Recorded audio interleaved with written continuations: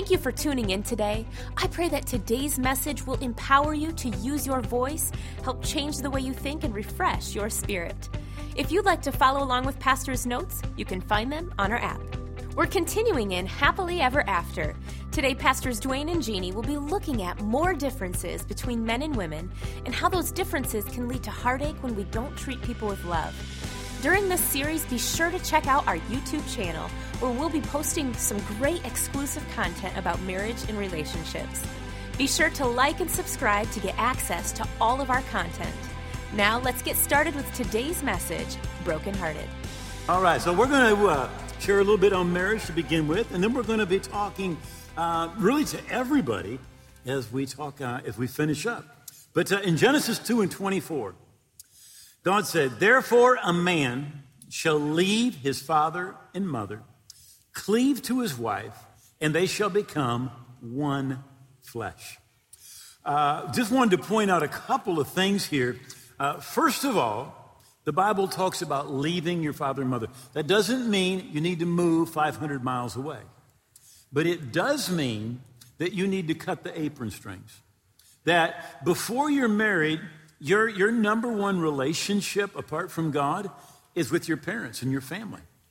But once you get married, your number one relationship is no longer your parents. Your number one relationship is with your spouse. And the two of you together need to be able to talk, pray, and make decisions. Now, you really have not left if you say, well, we can't do that because my parents would not like it. If your parents are influencing the decisions that you feel like you should make, but you won't make them because you're afraid you're going to offend somebody, you haven't left. So there's a leaving. I remember years ago, I married a couple. And his father was nowhere in the picture. And his mother, for all practical purposes, had no man in her life whatsoever except her son. So he gets married. And what began to happen was daily, he would call him at work. She would call him at work and say, hey, would you please come and cut the grass? Say, would you please come and move some furniture? Would you please come daily. And his new wife, he thought, was unreasonable because she felt like the mother-in-law was infringing upon her family and her marriage to her new husband. And she was absolutely right. She was right. That he hadn't left. Now, not that you forsake your parents and don't help your parents, but your number one responsibility once you become married is to your spouse. And you got to know, it's kind of normal to get things out of balance a bit when you're trying to figure it out. You know, where is the balance and things? But in this situation, as he's talking about that, I think, well, if that was our case and my husband was continually being gone every evening to help my mother-in-law, I would pray. I think, okay, what does my mother-in-law need? Now I know what I need, so I'm going to go over to my mother-in-law's house, and I'm going to help her. I would put myself in the equation, and I would help my mother-in-law and help my mother-in-law. I would help her so much, she'd probably want to get rid of me and my son, probably, and her son, my husband. But, I think sometimes we need to look at these situations, and the Bible says to keep on chasing, to leave your parents and cleave to each other.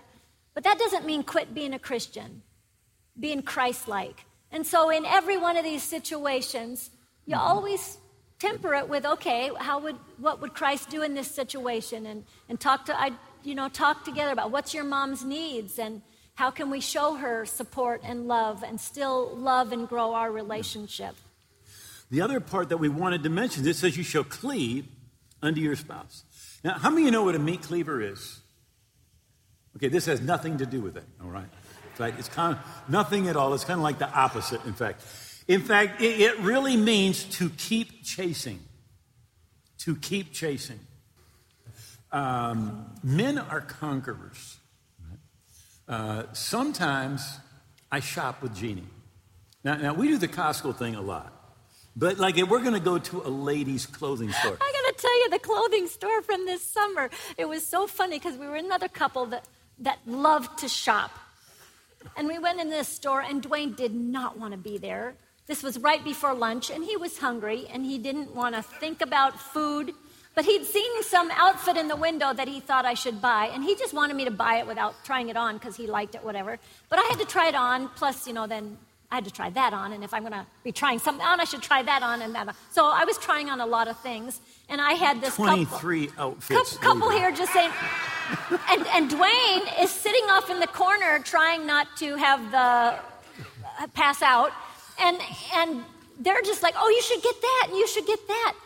I bought so much stuff, and I walked out. I thought, what did I do? My husband didn't protect me, and I spent all this money, and I had to go take most of it back. You didn't have to. You just decided. I did. So, I'm going to tell you something. Women's clothing store, there's something in the floor that if you're there very long, it sucks the energy out of your body. It's like if you're there too long, it's like all your energy just is gone and you die. You're just going to die. Okay. So when but that was an example. We were there way over an hour, right? She has to try on everything. She has to touch everything, right? I walk in, I say, I like that. Pick it up, go pay for it. And I'm out of there. And I conquered in 5 minutes or less. Right? I accomplished something. I conquered it. Well, men are conquerors, And so what we might do when it comes to our spouse is we like, okay, I want them, I've got them, and now what I need to do is I need to focus on my career, and I've got to provide for my spouse. And we tend to switch our focus, right? When you get married, you can't switch your focus, right? Your spouse, under God, is your number one pursuit. And the Bible literally says, keep chasing your spouse. What you did to get your spouse, you need to keep doing to keep your spouse. Right? So keep chasing, keep the romance in your marriage. The Message Bible in Malachi 2:15, it talks about marriage. It says this, God, not you, made marriage. Right? So the Supreme Court did not make marriage. The Supreme Court does not define marriage. God made marriage. God defines marriage. Right? And when we do it the world's way, we get the world's results, which are not good. But if you'll do marriage God's way, you'll get his results. Listen, his Spirit inhabits even the smallest details of marriage. So the Spirit of God, the Bible says, he inhabits the smallest detail. He is concerned about every aspect of our marriage. And when we put God first in our marriage, God blesses our marriages. Yes. Okay, so we wanted to mention just a couple of things that if you just read Genesis chapter 1 and 2, become very obvious when it comes to the subject of marriage. Number one is this. God created male and female in his image and in his likeness.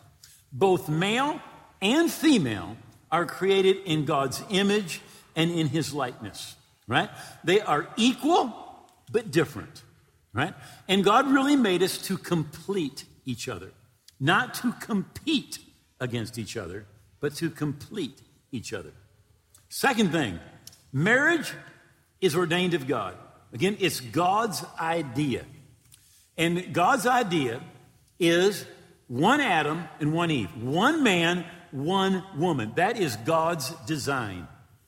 Now, if you read, for example, in the Old Testament, you find that people had multiple spouses. And I've had people come to me and say, well, it's in the Bible. Why can't we do that? Right? Jesus really addressed this. In Matthew 19, the Pharisees come to him, and they're testing him. And they say to Jesus, is it lawful for a man to divorce his wife for any reason? And Jesus said to them, have you not read that he that made them in the beginning made them male and female?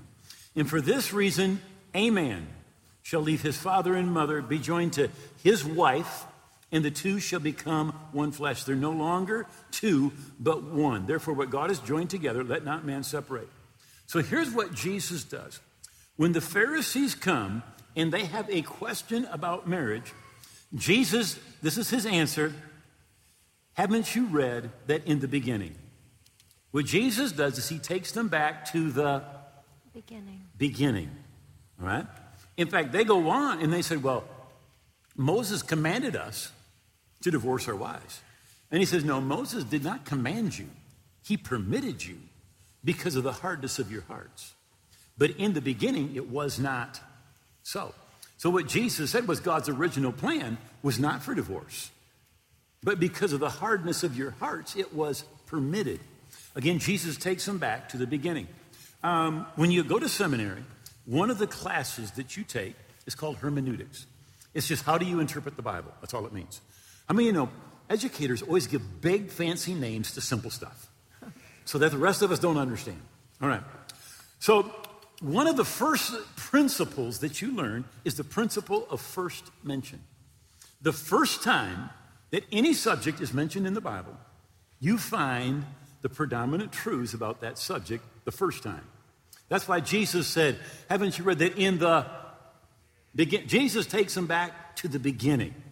And in the beginning, there was one man and one woman. Right? That's God's plan. Right? That's the template that God wants.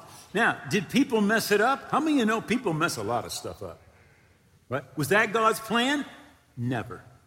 Never was God's plan. You always go back to the beginning. Right? Hey, third thing, God created sex. Right? Your bodies are sexual. You were created for it. God is not shocked or horrified by sex. He made sex to be wonderful, to be pleasurable, to be fun. Right? Now, I literally had a person come up to me. This was several years ago. And they said, well, I'm holy. I'm holy to God. And my spouse and I, we do not have sex because I'm holy. Right? Yeah.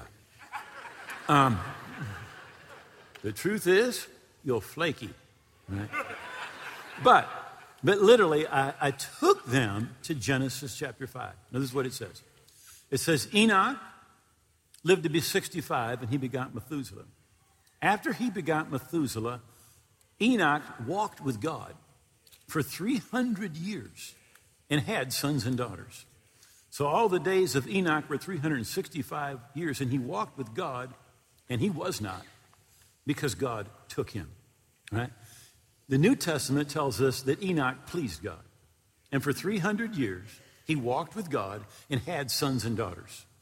How many of you know what's happening at Enoch's house? Right? He pleased God. He was a person of faith, and he walked with God. All right? God is not surprised. God's not horrified. God created sex. All right?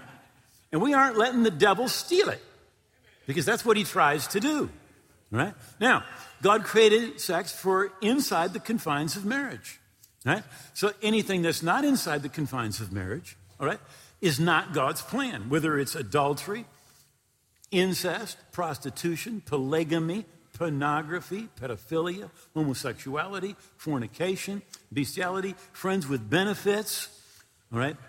Anything except sex inside the confines of marriage with a man and though his wife is not God's plan. All right. Number 5, there is to be no shame in sex between a husband and wife. In fact, the Bible says it this way in Genesis 2:25, they were both naked, the man and his wife, and they were not ashamed. Right? They were not ashamed. And what the devil will try to do is he'll try to bring shame. Now, here's Satan's plan. Before you're married, the devil will do everything that he can to get you to have sex. And after you're married, he will do everything he can to keep you from having sex. Somebody should say, hallelujah. All right. Now, and then lastly, right, your spouse is your standard for beauty. So if your spouse is tall, you're into tall. If your spouse is skinny, you're into skinny. When your spouse is in their 20s, you're into the 20s. But when your spouse is 60, you're into the 60s. If your spouse is formerly skinny, you are into formerly skinny. Okay? You put all of your passion in one direction. In Proverbs 5, the Bible says, let your fountain be blessed. Right? Now, the fountain here, if you'll study this, it's very clear. The fountain is talking about a man's sex drive. Right? It's called a fountain because it's just bubbly. It's just bubbling just all the time. It's kind of like, it's bubbling up there. It's just there all the time. It's just there. All right? All right. And if you look in the context, the woman's sex drive is called a cistern. Right? And a cistern is a well, but it's got a cover on it. Right? And you got to take the cover off. It takes a while. All right? But you get that cover off, and there's some good, cool water in there. I'm telling you right now. All right. This is the Bible. I said to Jeannie, today, the devil tries to steal sex, but we aren't letting him steal sex. Sex is God's idea. It's good, it's right, and it's holy. All right?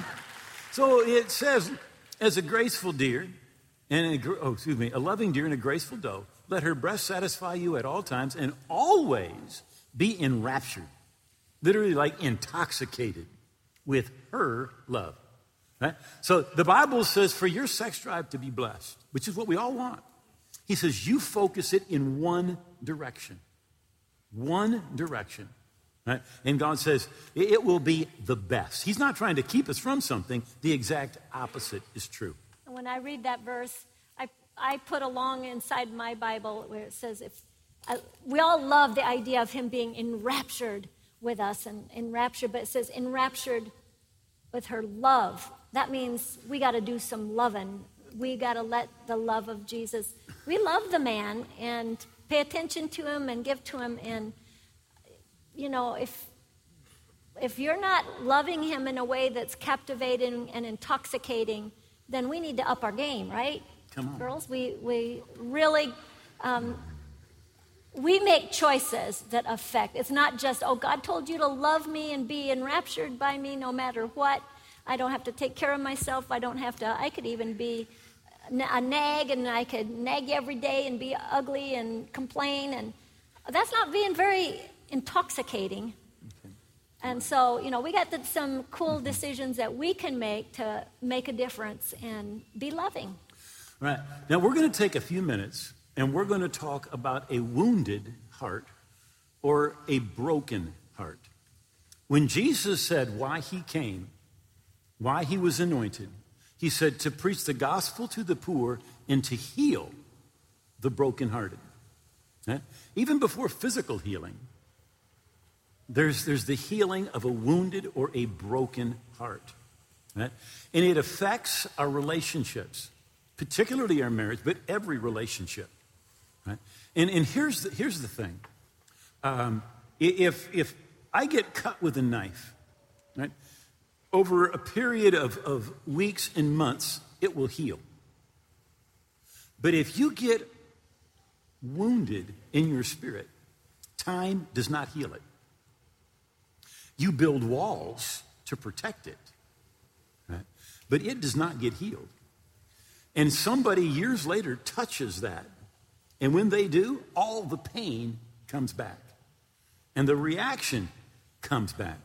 So in Proverbs chapter 30, it says, under 3 things the earth trembles, and under 4 it cannot bear up. So the earth cannot bear up. When? A slave becomes king, a fool's filled with food, an unloved woman gets a husband.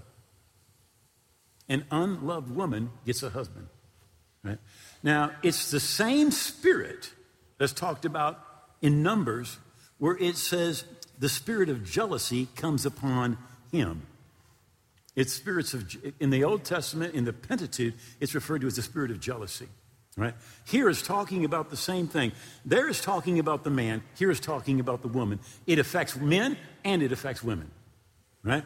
But it says when that unloved woman gets married, it says the earth cannot bear up underneath it.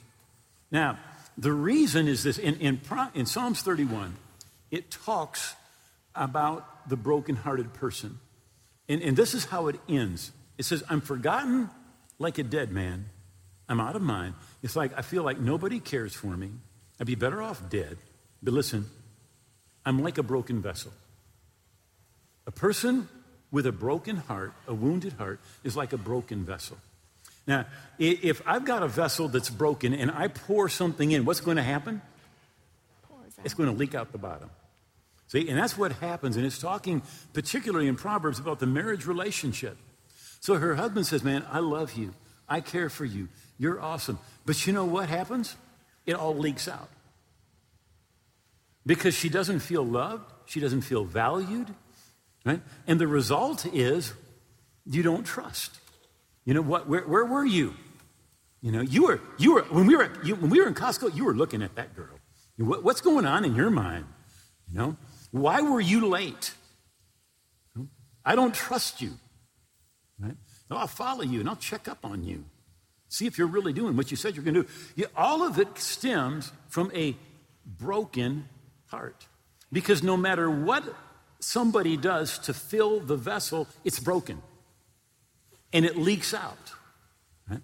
And the result of it is a lack of trust. And really, it's a lack of love for yourself. And it's a lack of valuing yourself. Really, not just that, I don't trust him, but if you see yourself as unloved, you will interpret every act of love toward you as having an ulterior motive. So for a woman, and it would work the other way around too, but for the woman being unloved woman, her husband can tell her he loves her, he can bring her flowers, he can do the dishes for her, he can fix his car, he can do all kinds of normal love expressions for his wife, and she doesn't receive it. She won't believe it.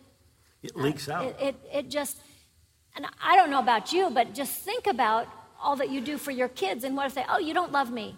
Well, yeah, I love you. No, I don't believe it. I mean, if someone refuses to believe that you love them, you can't do anything. Their heart needs healed. The broken heart needs healed to be able to receive the love that's given them. And the truth is, even if you were rejected, you were abused and unloved in your growing up years, or whatever the situation was that broke your heart, the truth is, you are loved by God. For God so loved the world, he gave his only begotten son. For you, he loves you. He loves you. It's a lie that you're not loved. And if this person, that person, the other person did wrong, you do not have to live your life based on those wrongs and those hurts and say that what God offers you and the love that he gives you and the love that other people give you, that you can no longer benefit from that, because Jesus came to heal the brokenhearted, and he can heal that hurt and give you the opportunity to be a whole vessel again. That's a supernatural work, to have God give you a whole heart. Again, Jesus said, God has sent me to heal the brokenhearted.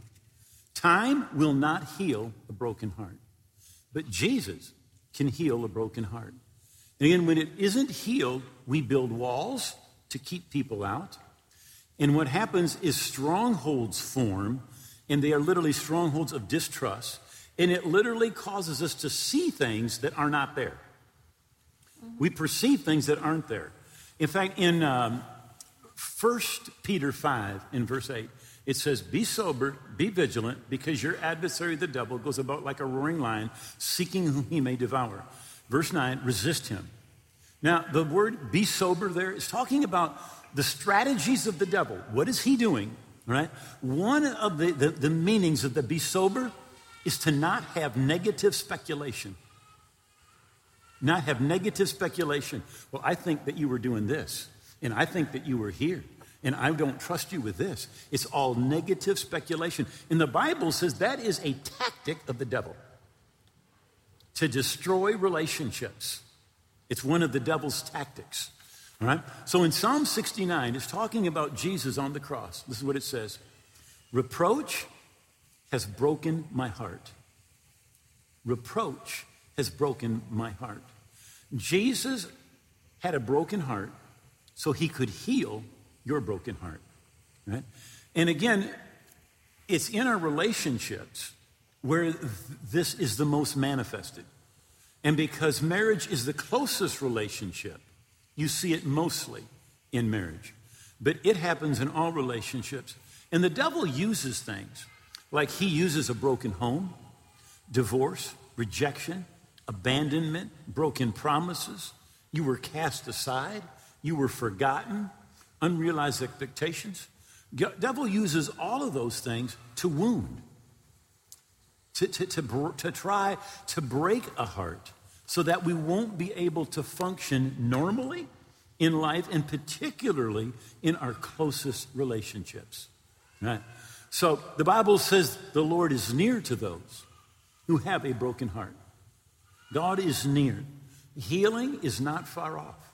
But I want to talk to you about 4 things when it comes to healing a broken heart. And number 1 would be Mark chapter 6, verse 36, or Mark 8, 36. It says, "For what would it profit a man if he gained the whole world, but he lost his soul?" So when God looks at you, this is what God says. You are of more value than this whole world. This world will pass away, but you are going to live someplace forever and ever and ever. After the stars fall from the sky like ripe autumn leaves, you will live on forever. And God looks at you and says, you have more value than the entire world.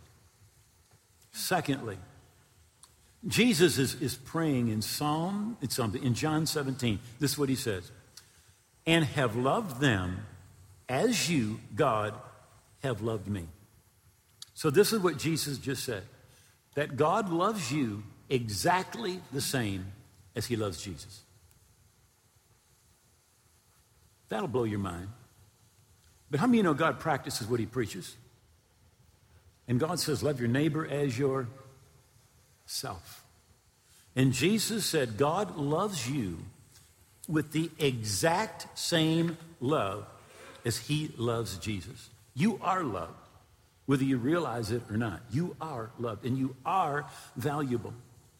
And then thirdly, forgive.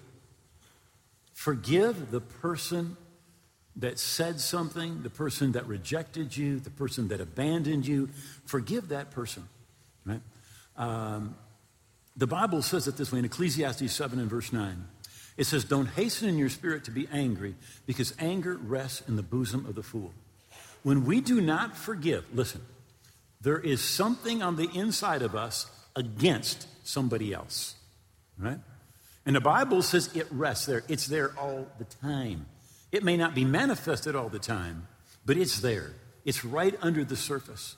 So when we forgive, we literally say, God, I forgive that person. I turn them over to you, and I ask you to bless them. God takes care of it. It doesn't mean what they did was right, but it is necessary to forgive and to pray for that person. And then lastly, in Ephesians chapter 3, the book of Ephesians, particularly the first 3 chapters, are written almost the exact opposite of the way we think. Right? When people pray, now, Paul's writing a prayer down that Christians are going to be praying for thousands of years.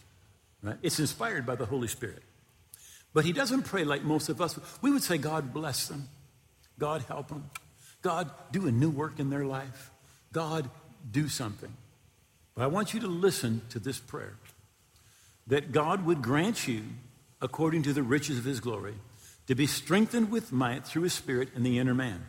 That Christ may dwell in your heart by faith, and that you, being rooted and grounded in love, may be able to comprehend with all the saints, what's the width, the length, the depth, and the height, to know the love of Christ that passes knowledge, that you may be filled with all the fullness of God.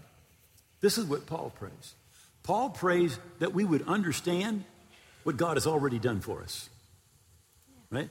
Not that God would do something new, but that he would open our eyes to understand the love that God has for us. Because when we understand that love, it changes everything. Say, I want to thank you for being with us today. But I want to ask you, do you know that you're right with God? The Bible says, know that you have everlasting life. In other words, we're supposed to know that we're forgiven. Know we're right with God. Know we're on our way to heaven. And if we don't know, we're not where we should be. And if you don't know today, I want to ask you to bow your head and to pray this prayer with me. I want you to make these words your own. Just say, oh God, I believe Jesus died on the cross. I believe his blood paid for my sins, and I believe he rose again. And today I give him all of my heart and all of my life. I'm going to live for him every day. And I thank you, you've heard my prayer, that I'm forgiven, that my past is gone, that I'm a part of your kingdom today and forever. In Jesus' name, amen. You know, if you prayed that prayer, God heard your prayer, and you are right with God. But we need to keep growing spiritually. And so I wrote a book that I want to send you absolutely free of charge, full of bullet points to help you keep growing spiritually.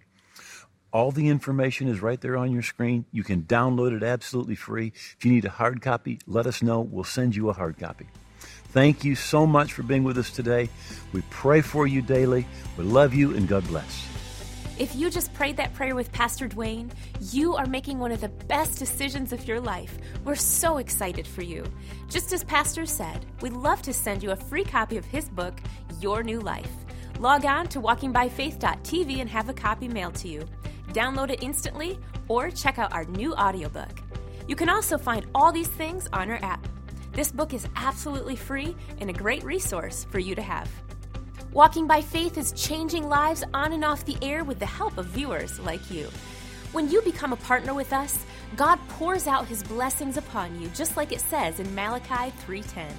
If you'd like to become a partner with us, we have 3 easy ways that you can give. 1. Text WBF-GIVE to 1-888-364-GIVE. 2. Visit walkingbyfaith.tv/give. Or 3. Click on the giving icon in our app. We'd love to connect with you. When you scan this QR code, you can download our app, send us a prayer request, check out our weekly devotional, and most importantly, stay connected. We pray this series on marriage will help strengthen your own relationships. God bless, and we'll see you next time.